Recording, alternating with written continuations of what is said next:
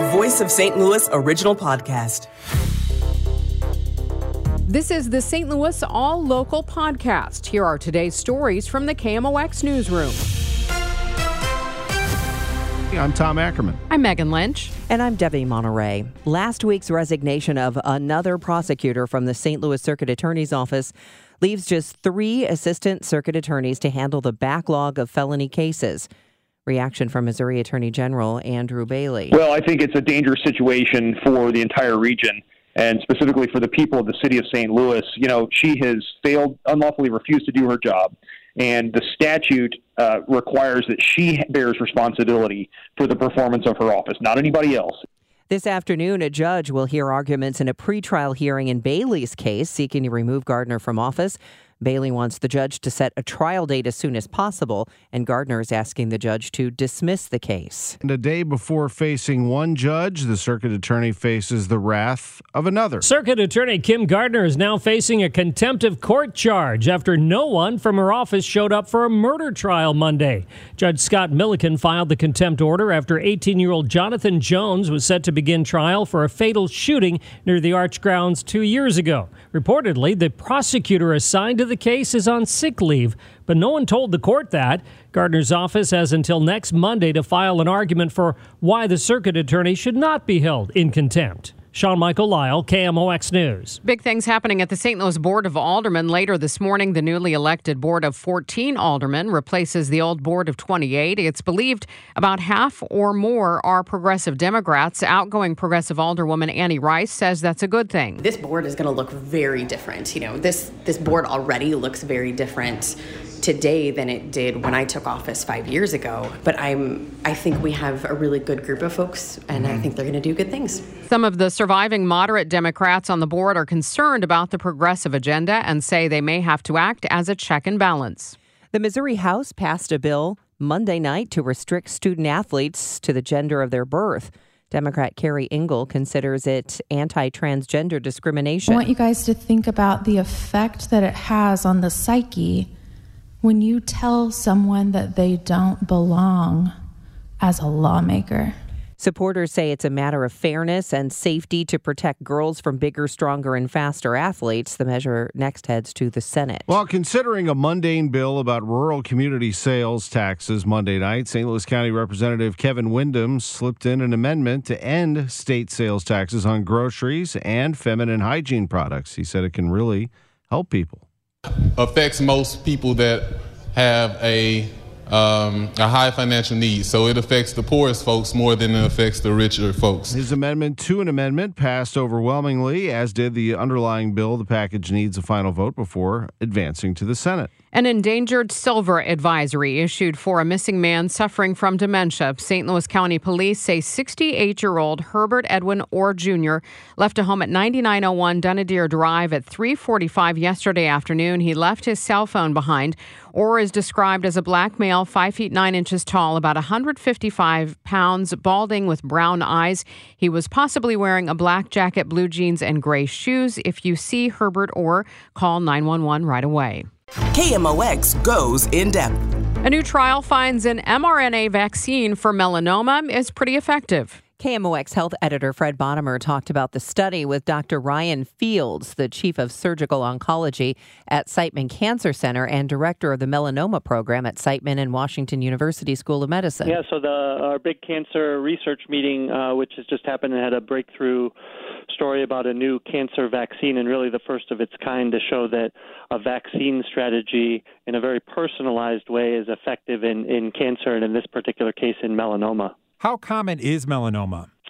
Melanoma is a pretty common skin cancer. It's not the most common form of skin cancer like a basal cell or a squamous cell cancer, but it is the deadliest form. And when it happens, if it's caught early, it's curable. But when it spreads, it can be very difficult to treat, although there have been a lot of advances over the past decade. So what is this new vaccine and what does it do? Well, we think of vaccines like for the flu as a preventative vaccine, meaning you get the vaccine so you don't get the flu.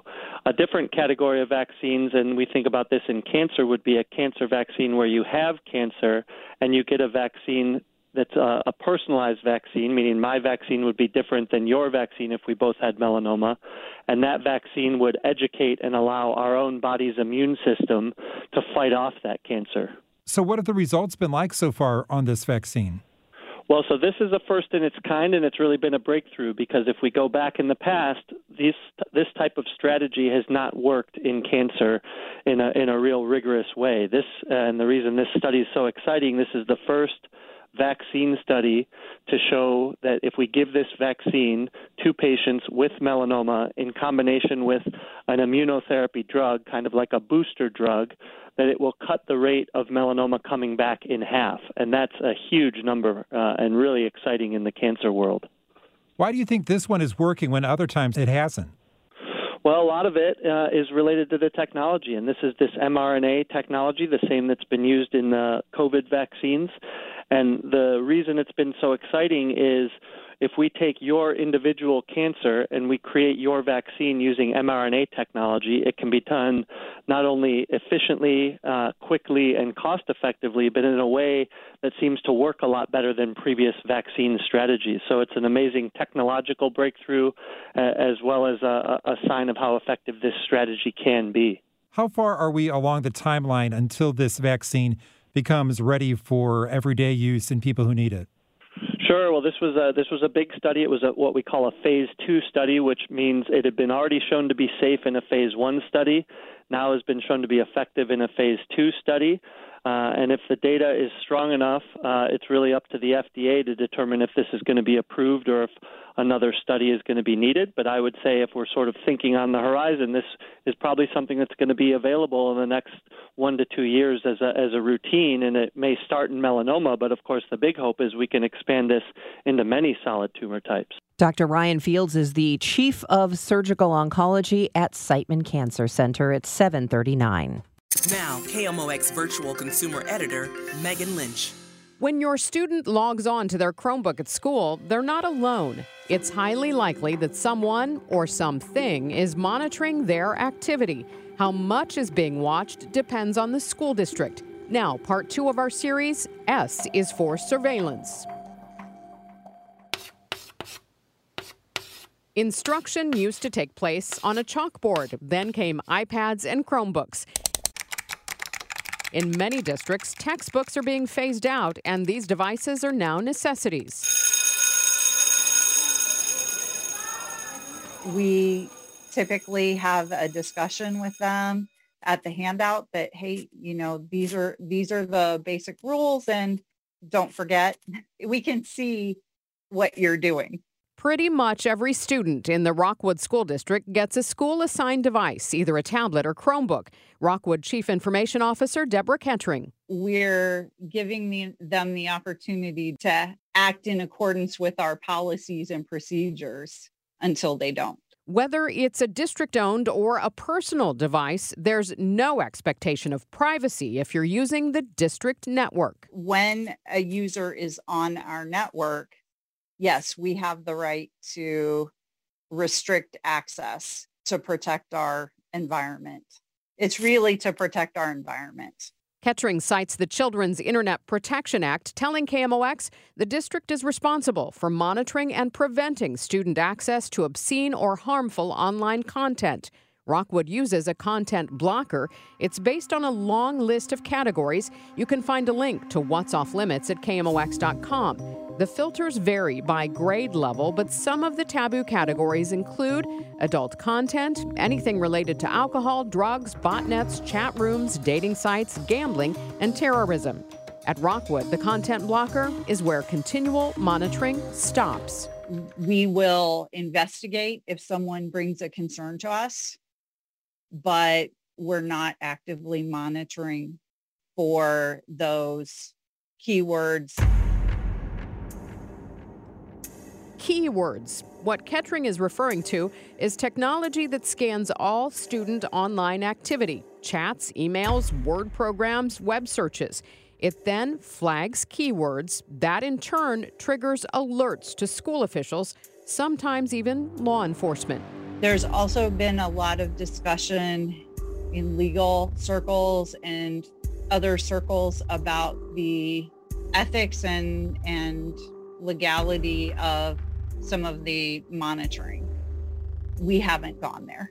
Plenty of other school districts in our region have.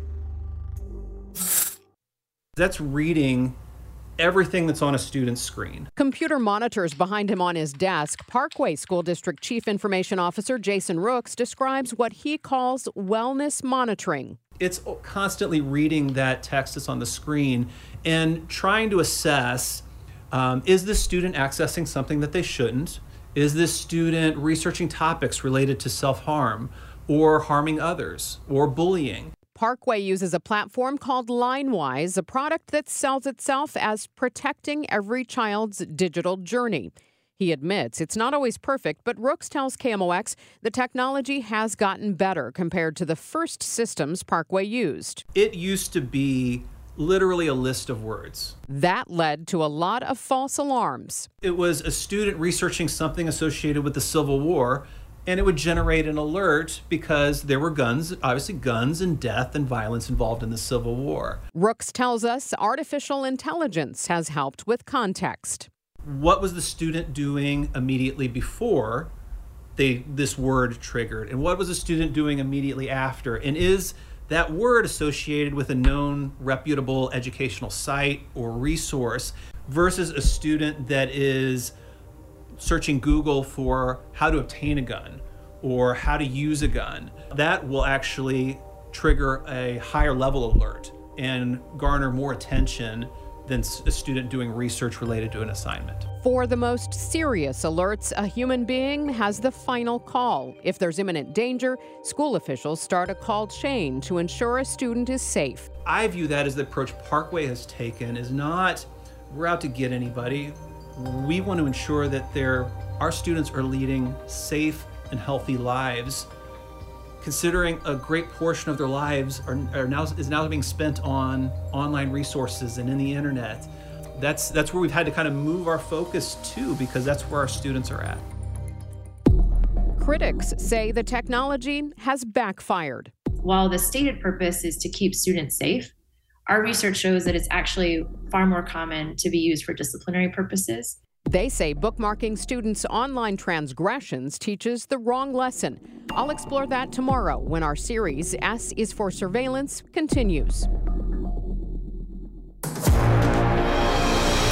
St. Louis All Local is produced by the KMOX News team. Subscribe to the All Local on the Odyssey app or wherever you get your favorite podcasts.